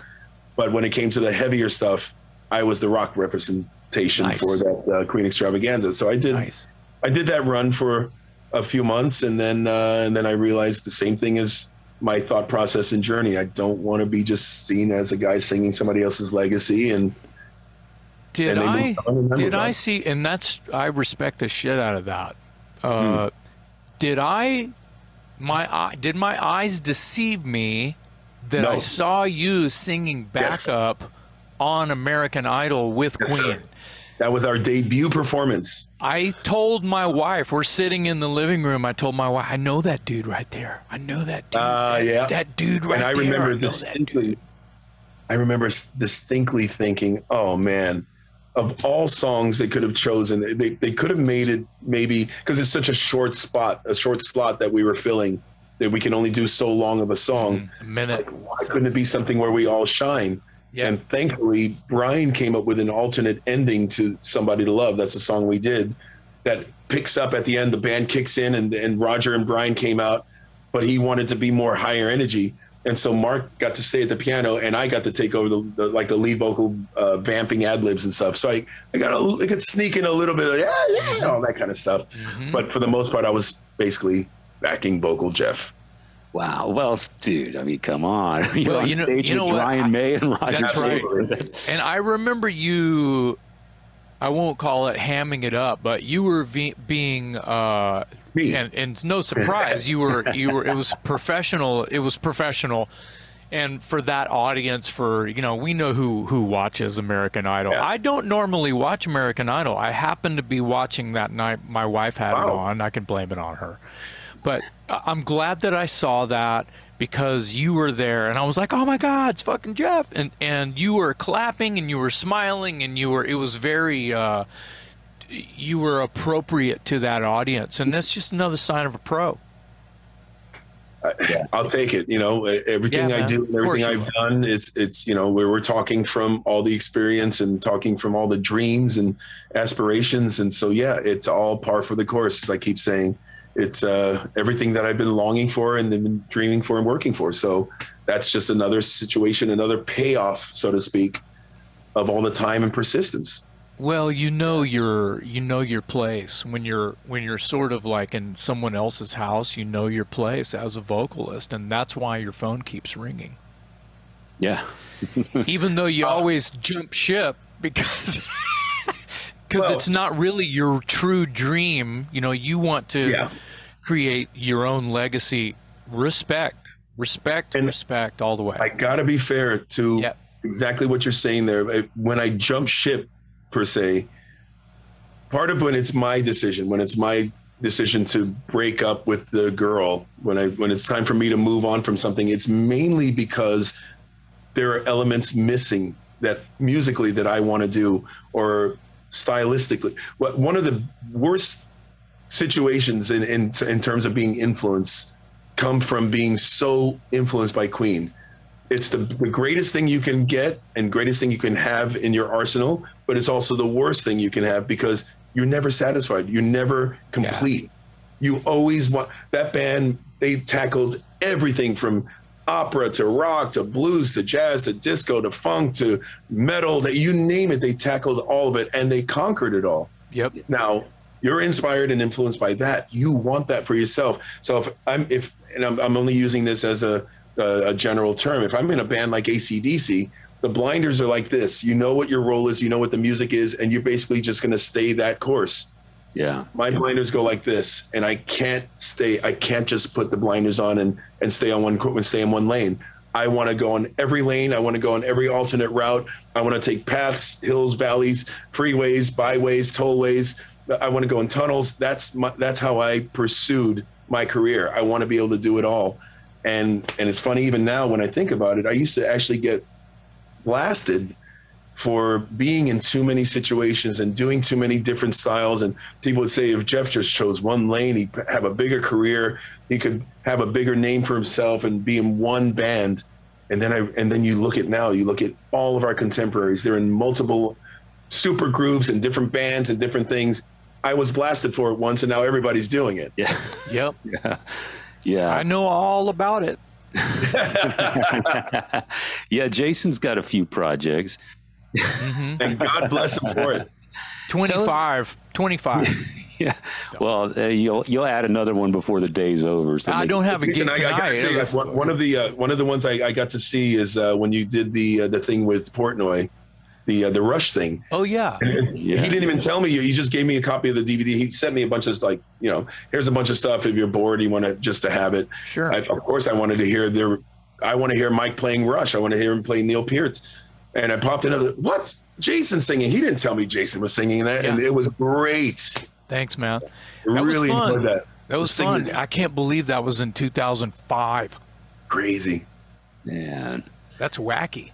That's awesome. No, you really did the material justice. Thanks. It was an honor. And you know how Portnoy wrote, I sometimes call them fan letters just so I can feel special. But Portnoy and they were called Majesty at the time, right. all the original Dream Theater guys. Mike wrote me a handwritten pen pal letter in 1986 or something when those guys were at Berkeley. Yeah. And I was like, whoa, this is crazy, these guys. And he sent me a stack of Majesty tapes, and I gave them all to the Watchtower guys. Nice. And that was like, late 80s. And then a couple years later, it's like he's in Dream Theater and I'm in Dangerous Toys. And he used to say, we're in the DT bands. Yeah. Dream Theater, Dangerous Toys. Right. Kind of an interesting little, like, how weird things go. Yeah, it's like getting a letter from Portnoy saying that he loves a band that you're in when you're 18 or 19 years old. Yeah. And then years go by and this kind of like long distance relationship kind of like blossoms, and you kind of, I got your name here and I got his name here, and I got, it's kind of relative to my journey. So is that word again? There it is again. I know. I'm so sorry. But yeah, when the phone rings and it's someone that you respect, you have to find any way that possible to say yes. Sure. Because it's funny. I've got two things that when we speak, we sidebar things that pop in our heads, and we want to let them out before we lose them. But one of the things is Mike telling me how they used to do "I'll See the Light Tonight" in Majesty. And then Mike said the first time he saw me sing was at the Beacon Theater in New York with Tallis opening up. So now you fast forward decades later, and he's in a band with the bass player from Tallis and the singer for Yngwie. And now going back to exactly what you're talking about, getting the call from Mike Portnoy, you find a way to say yes. It's kind of like when you go casting for a part in a movie. Hey, can you swim? Yes. Can you ride a horse? Yes. Can you ride a motorcycle? Yes. You say yes to everything, and you figure it out later. Yeah. Right. And my band Soto was opening up for Winery Dogs in 2016 in South America, and Dave Z, my bass player, God rest his soul, was very good friends with Mike. I'd only met Mike a handful of times at that point, but I was really good friends with Billy and of course Richie Kotzen. So Mike was kind of the final link to, as far as being buddies and all that stuff. He was the last one out of that group. But I remember doing the shows, and I could see Portnoy on the side of the stage watching the first couple songs of pretty much every show. I thought, okay, he's just showing that he's supporting Dave and he's friendly with us, whatever, that's cool. But what I realized later is he was actually scouting me out for the Sons of Apollo thing. Because it was at the end of 2016 on my birthday. He gave me a call and said, listen, I'm calling you to tell you what your birthday present is. I'm thinking, oh, cool. He's going to give me like one of his old signature drum kits or something fun like that. He says he was telling me about this group that he had called PSMS with Billy, Tony McAlpine, and Derek Sherinian, but there was an instrumental thing. And they'd done 2 instrumental records and kind of 2 instrumental tours or runs or whatever. The next album they wanted to put vocals on. And I was the guy. There was no auditioning. There was no, let's see what the chemistry is like. None of that. Mike said, you're the guy. If you want it, the gig is yours. And without hearing one note, without even knowing what we're going to do musically, or even wondering, shit, can I pull this? I mean, what if they want me to sing, 16 over 19 time? I have to do math just to be able to sing a song. I just said yes. I said yes before he could even finish the sentence. I said, I'm totally in. To be in a band with Mike, Derek, and Billy, of course I'll do it. And it was later when they got Bumblefoot in the mix, that's when it turned into Sons of Apollo. Yeah, Billy, of course, is Billy Sheehan, amazing bass player. Sons of Apollo, I'm glad you brought that up because I mean, dude, you talk about talent. Oh my God, that band is just ridiculous. And so, what's the status on that band? Because I feel like I read something somewhere where you were going to tour, and then Sheehan had to bow out for some reason.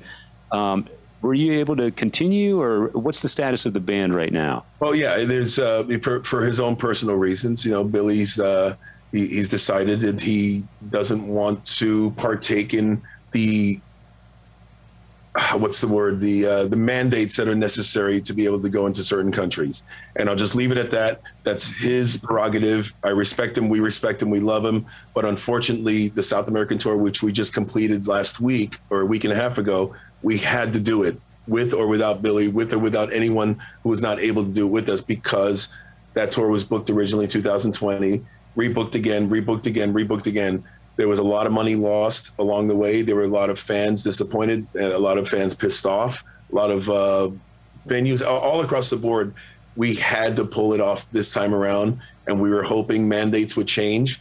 We were gutted that we had to do anything without any original members, but unfortunately, that was the scenario that was brought to us. We had to pull these gigs off, and that's it. That's at this point, the band is dormant. It's going to be sitting for a while to see what the next steps are, because Winery Dogs just finished a new album. Derek is doing his own stuff. I'm all over the map doing my stuff. So Sons of Apollo is like anything else. When you have members from different bands and different situations, you have to work around those situations. And after COVID, everybody's trying to play catch up with all the other stuff that they were doing besides Sons of Apollo. Yeah. We're going to have Billy on the show in the next couple of days because he's basically revived Talus. Right. Got an album coming out. So you had to move forward without Billy. Who the hell do you get to replace Billy Sheehan? Well, there's a very, very well-known band in Brazil called Angra. They've been around for a long time, and every single member in that band are just monsters. The monster musicians. The last guitar player, Kiko Loureiro, is now in Megadeth. Yeah. These guys, they all went on to other things. The band continues now, and the bass player from this band, Felipe Andreoli, he's phenomenal. And the funny thing is, the way I presented to the guys, if we had to go this route, and when I presented the idea of using Felipe, I said, this guy's so good. He's in a Dream Theater tribute band just for kicks, just for a goof, because he can play that stuff and he can play it so effortlessly and easily. That's when everybody was convinced that he would be able to pull this stuff off. Wow.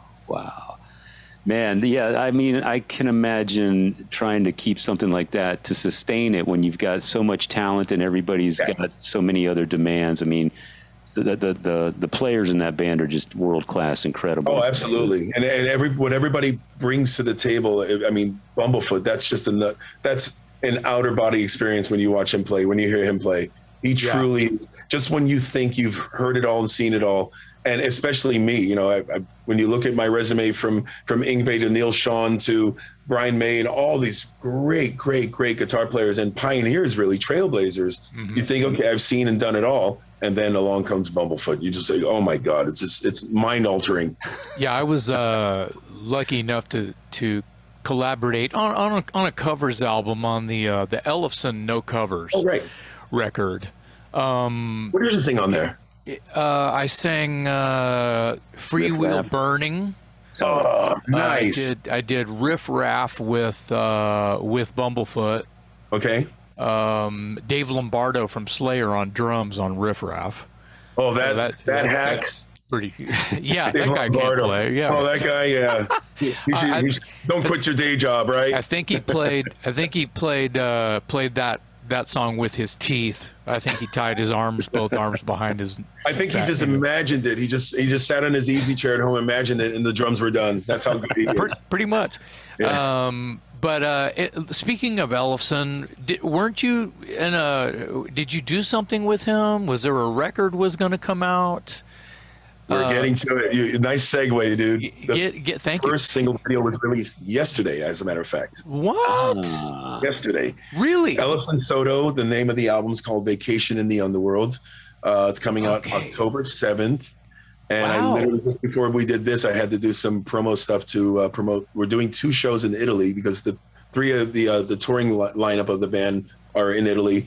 So to kind of keep costs down and everything, Dave and I have to be in Europe anyways. We chose Italy as kind of a gathering point. Good. We're going to do a couple shows to kind of launch the band and show everybody that's a real thing. Yeah. And it's coming out Rat Pack Records October 7th, and I believe it's coming out worldwide as well. So that's Todd Latoury's label. Todd Latoury's solo and record Doug came out. and Things X is on it now. Yeah. And What a AXM, what a cool roster they have. Yeah, and you know crazy. what?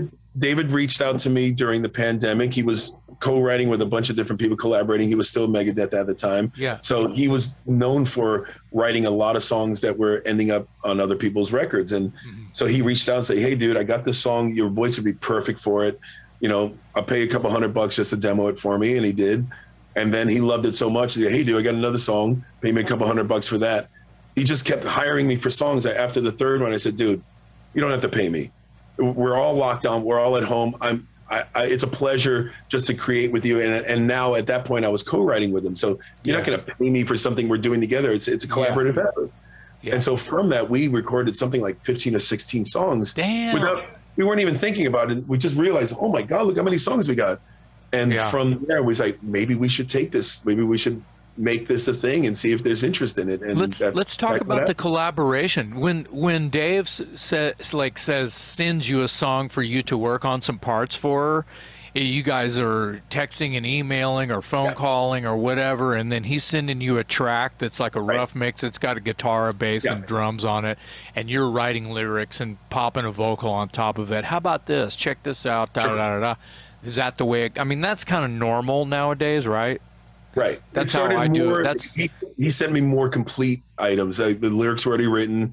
He kind of faux demoed them, you know, like give me like a faux guide vocal or somebody else would be singing on it that I would take from that and change the lyrics or change some of the melodies. And then I started adding lyrics to things. And then I was starting to write full versions of songs, including melodies.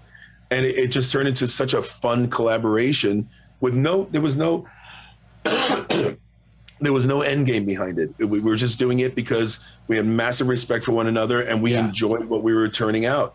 And it was only from that we realized we're not going to give this to somebody else to redo and release for themselves. We're going to put this out ourselves. Yeah. And that's what that turned into. Amazing. Wow. Is that like that? Is that sort of like collaboration scenario similar or exactly the same as when somebody else is wanting you on a project? Do you record and cut vocals for project songs like that in your own home studio? Everything is done here, and everything is different. Some want me to collaborate, some want my input, some want me just to verbatim. You just basically sing with my voice and tone over what they've already created. Yeah. And I'm good with all of the above. I love tapping into all these resources. It goes back to that whole Queen thing I was talking about. I'm so lucky and humbled in my life that I get to sing so many different things, genres, avenues, lanes, and I get to do it because it just continues to add to my own arsenal of what I'm about. I get to expand my arsenal of what I'm about based on working with other people. And that's another extension working with David. You know, we had no end game behind it, but it turned out to be so good we had to release this. Yes. Well, congrats on that. And thanks. Ellison Soto. So we'll have to remind listeners before we wrap up. We'll have to remind them on the release date and the title of the album. It makes me want to reach out to Dave and I'm assuming his number is the same. He's texting me literally as we're talking right now. Well, tell him that I said hi and that I want to have him on the show. Perfect. Yeah. I'm sure he'd love to do it. That'd be great. I wanted to talk about Trans-Siberian Orchestra. Yes. That's the last thing I have here on my notes. Okay. So the Trans-Siberian Orchestra has a reputation for hiring amazing singers. I don't think there's ever been a slouchy singer in that. And musicians, not just singers. Right. Top notch all across the board. Yeah. Exactly. And I was going to say the singers are great, but what those guitar players? I don't No, Alex Skolnick, Al Petrelli. Why are they having? Oh yeah.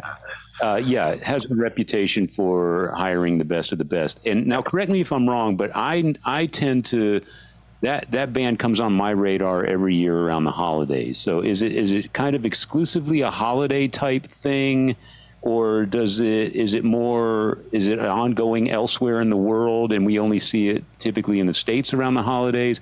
What's it like touring with that project? Because I feel like it tours in chunks of time rather than going out like a typical tour. We tour at the end of every year, basically November, December, the beginning of the holiday season. Those are the only months you can actually get away with doing a seasonal band or seasonal story songs, etc., like TSO. Rewinding back to the founder that just got the whole thing up and running, Paul O'Neill, God rest his soul. We lost him the same year we lost David Z. He started this as an offshoot from Sabotage. Right. He was the main creative force for the big Sabotage records. He was a producer, co-writer, and basically he kind of formed these guys into what Sabotage became before they actually split up. So from that, the ashes of Sabotage were the beginning stages of TSO because of their rendition of Carol of the Bells, which they appropriately retitled Sarajevo, the song on the Sabotage album. It was basically an instrumental version of that Carol of the Bells song, but with metal guitars underneath. From that, it just lit up radio, and it turned into Paul writing a whole story behind that particular track and other songs that supported, and that was Christmas Eve and Other Stories. I think that came out in 95 or 96. I'm not exactly sure when the first TSO album was out. And from that, it just lit up. People really, they connected with it immediately. So they decided, well, let's do some live shows. The first tour for TSO was a week long with a box truck and a few light cans and a few Marshalls in the back. And I think even Petrelli was driving the U-Haul. And it was just they got a couple theater gigs. It was really low budget and low key, but that's when the idea of dressing up in suits and tuxedos, playing rock guitars, guys in long hair and tuxedos was kind of a cool thing back in 96. Yeah. So it snowballed as the years went on. It snowballed into a tour which only one band couldn't cover the entire country. Everybody wanted this band, but you can't do Christmas or seasonal songs in June or April. You can only do them in November, December, and that's when they had to split and create two bands. You have an East Coast and a West Coast production. I'm part of the West Coast production. Now, I met Al Petrelli, who's the musical director, and he's one of the driving forces. He was also part of Sabotage. I met him when he was playing guitar for Alice Cooper back in 1990 when I was in Talisman. We sparked up a friendship then, and through the years, we'd see each other, we'd run into each other, catch up, and all that. He phoned me literally the day after I got fired from Journey in 2007, and he said, "Hey, remember that thing I told you about? I was doing Trans-Siberian Orchestra. My boss, Paul O'Neill, we're doing a non-seasonal album where it's basically it's original material, but it has to do with a completely different story and nothing to do with Christmas or seasonal stuff. And he's tried every singer on the planet. I told him about you, and he wants to meet you. Can we fly you down to Tampa, meet Paul, and see if this works out?" And of course, I was at the heels of being bummed that I wasn't in Journey anymore. I'm like, absolutely. Any excuse to go hang out with Al, I'll take it. Yeah. Flew out to Florida. And this is one of my favorite stories. And this is one of the most amazing human beings on this planet that I've ever met. And to this day will hold it to my last breath is Paul O'Neill. I remember spending 7 hours with him in the studio.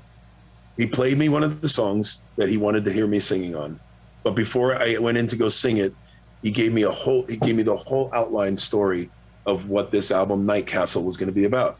He told me what my character, the voice has to be based on this kind of life. This is where I'm not a musical theater guy, but this is where I learned how to step into the shoes of somebody else's life and actually portray it in the form of song. And that's what they do in musical theater. You're basically performing as a character, not yourself. Had he not given me this information, I would have gone in, I would have sung that song like Jeff Scott Soto. Right. But with 7 hours of history lessons, of the story outline, of the main character that I'm singing for and his life that I was singing for, he gave me so much data and input that after 7 hours, he finally sent me in the studio and goes, make him sing, boss. And I sang him the song, and boom, I got the gig. That's 7 hours of dress rehearsal. Exactly. And it's the amazing thing. My audition was based on how much I soaked up the story and the character that he was presenting to me, not how well I could sing or how high I could sing or how badass I could sing. It was all about me stepping into the shoes of that character and delivering that story. Wow. Man, he sounds like an amazing coach. It was amazing. It was a great experience. It was one of the hardest things I'd ever done because he was very particular. But there was one, we finished all 5 songs on the record. A month gone by, they were starting to mix the record. I think I was in England at the time. And he said, boss, I need you to come into the studio. There's everything about this last song that's going to be on the record is perfect. But the very last word you say on there, it's kind of lying flat with me. It's like, it's got to be like time, something like it had to match the performance and the levels of what I gave, the emotion I gave on the rest of the song. He goes, I need you to fly in just for that one word. Wow. I said, you must be kidding me. This is before I got to understand the genius that was Paul O'Neill, because I learned later how and why he had his way of thinking and working. So I flew in and I gave him like 5 versions of that final word. And he was now over the moon. He goes, now we have another problem. That final word, that final performance is such God. That was his term. When something's great, he says, that was God. If it was really great, he goes, that was double God. He goes, nice. That final performance was so double God, it's now dwarfing the rest of the song. So boss, I need you to now take that energy and give me a couple more versions of that. And we did it. And it was magic. It really was. Yeah. He needed you one more time to oversee what was making him lose sleep. Yeah. And he really brought something out of me that 1, I didn't know I had, and 2, I had no interest in. I've never, ever been interested in doing Broadway or being in a musical, that kind of thing. And TSO is very geared towards musical theater. He likes to call it rock theater. Mm-hmm. And again, God rest his soul, we lost him prematurely. I wish he was still with us today, but he's still with me in so many details. Even doing the Sons of Apollo album, there was the second album. There's a song on there called New World Today. Oh no, there's another one called King of Delusion, and there's a breakdown which is a piano and a sultry vocal. And instead of just singing it the way Perry would have done it, or the way Tyler would have done it, or Freddie would have done it, I sang it the way Paul O'Neill would have directed me had he been in the studio with me for that particular part of that song. Wow. I learned something from him that I would have never had without working with him. Wow. Yeah, he opened a box inside your head and your heart. Absolutely. Yeah. Man, it's everything that I do. Every aspect of what I do is all about paying homage to my influences and showing what I got from them. And if I could leave that for somebody else to actually take from me, I mean, that's the biggest dream for me, over boats and houses and, elaborate financial and rewarding things. My biggest reward is leaving something behind that somebody takes from and actually puts into play later. Yeah. The rest of all that material shit is all bullshit. Right. Yeah. Well, I think your legacy is in very good hands. There's that word again, legacy. Hey, we get to talk about it together, and you guys are helping me extend it. When doing these kinds of things, it's just another version of sharing who you are and what you are. And without being able to share that, who's going to give a fuck otherwise? Right. So I'm glad for people like you. I'm glad for I've had such a long-standing, even though we're not close, but a long-standing friendship with Jason for the past 37 years that allows us to do something like this and continue spreading the word and continue spreading the music. Yeah. Amen. Well, I really learned a lot today, and I really do appreciate you being on the show, because I looked over your resume when I was preparing for this episode, and it was just mind-boggling how many things you've done. And the quality of each and every one of those things is off the charts too. So you got a lot to be proud of, and you come across as a really genuine human being, and you deserve all the success you've had, man. I appreciate that. I brag on you. Any chance I get, I brag on you, Jeff. Any chance. That rules. Yeah, it's all my life. I always wanted to just remain who I was. That hungry kid who just dreamed of being a rock star. All those things are still in me. I still have that hunger and that desire. But the main thing is I still want to be a good person. I don't want hatred. I don't want anybody to dislike me. I don't want anybody to talk shit about me. I want to be liked as much as I like people. And that's how I want to leave my legacy. Yeah. One of the things I enjoy about doing this podcast is, I'm a complete rock and roll nerd. So of course I just love talking to people that have made a name for themselves and have records that I own in my collection, or I've seen you in concert when you were 19 years old. I enjoy that aspect of the conversation. And Jason will tell you, I've said this before, once in a while we get a guest on the show where I walk away from the episode feeling like I got to know the human being, and I really like the human being I got to know. And you're one of those guys, man. So thank you, man. So thank you for sharing so much with us. I appreciate that. I think Jeff will like hearing this part of it. If I'm kind of talking to Dave, Dave just kind of confirmed this, but I feel like we've been on a roll lately, Dave, on having like these guests on here who we kind of know very little about, and then the episode lasts like 3+ hours or some shit, or just whatever, longer than the 90 minutes that seem to be the attention span that human brains can take. I'm telling you, like Todd La Torre, it's like that guy's so nice. He hung out with us for hours and just talked about anything and everything, and it was just great. Todd's a great dude. I love him. We forgot we were doing a rock and roll nerd podcast. Yeah, right. Just because we were talking about technique and it was really cool talking to him.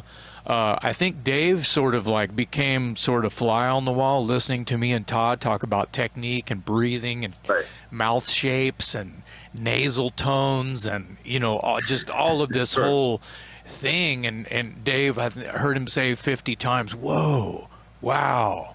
Well, Todd was one of those guys. Jeff is similar to Todd. Yes, that's why I brought up Todd.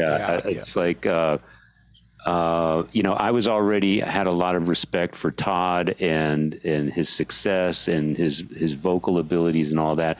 But I left the episode, left the show being a fan of Todd, the human being. And now I'm a fan of Jeff, the human being. So and people who work hard like Jeff and Todd. Yeah, work hard. Guys, I'm gonna need your Venmo account so I can send you the money for all these nice words you're sending my way. That shit doesn't come for free. Well, this one's on the house since you were so kind to join us. It's my pleasure. It's because I was so happy when Jason asked me if I'd want to do it again. It was one of those things I said yes before he finished the sentence. Yeah. Well, we appreciate you, and we're extremely happy to be able to just have this time together with each other and just talk about art and music and kind of bro down a little bit. People seem to really take to the podcast because the numbers are not astronomical. We don't have 1 million followers. Right. But what people take from this is different than somebody on a podcast maybe talking shit. Right. Or actually reviewing something and giving their full-blown opinion about something when that's not really what the show is about. Right. Their numbers are higher than ours because this is like a hangout and a bro down, and we talk about things. And sure, there's some opinions here, but it's very much a positive outlook. And we just love learning about. I'll use the term loosely, not to freak out. Heroes, right? People who we respect, and. Well, the feelings are mutual. Thank you so much for being here today on the Talk Louder podcast. Yeah, absolutely. Thanks for letting me blab and just keep gabbing away. I apologize if my stories are long-winded, but sometimes details, the devil in the details is they're more important than just saying, yeah, I got the gig and then I lost the gig. Right. That's why we have the show. We want the details. We love a perfect guest. A perfect guest. Yeah, absolutely. Jeff, Thank you so much for joining us today. On behalf of my co-host, Jason McMaster, I'm Metal Dave Glessner, along with our very special guest today, Jeff Scott Soto, on the Talk Louder podcast.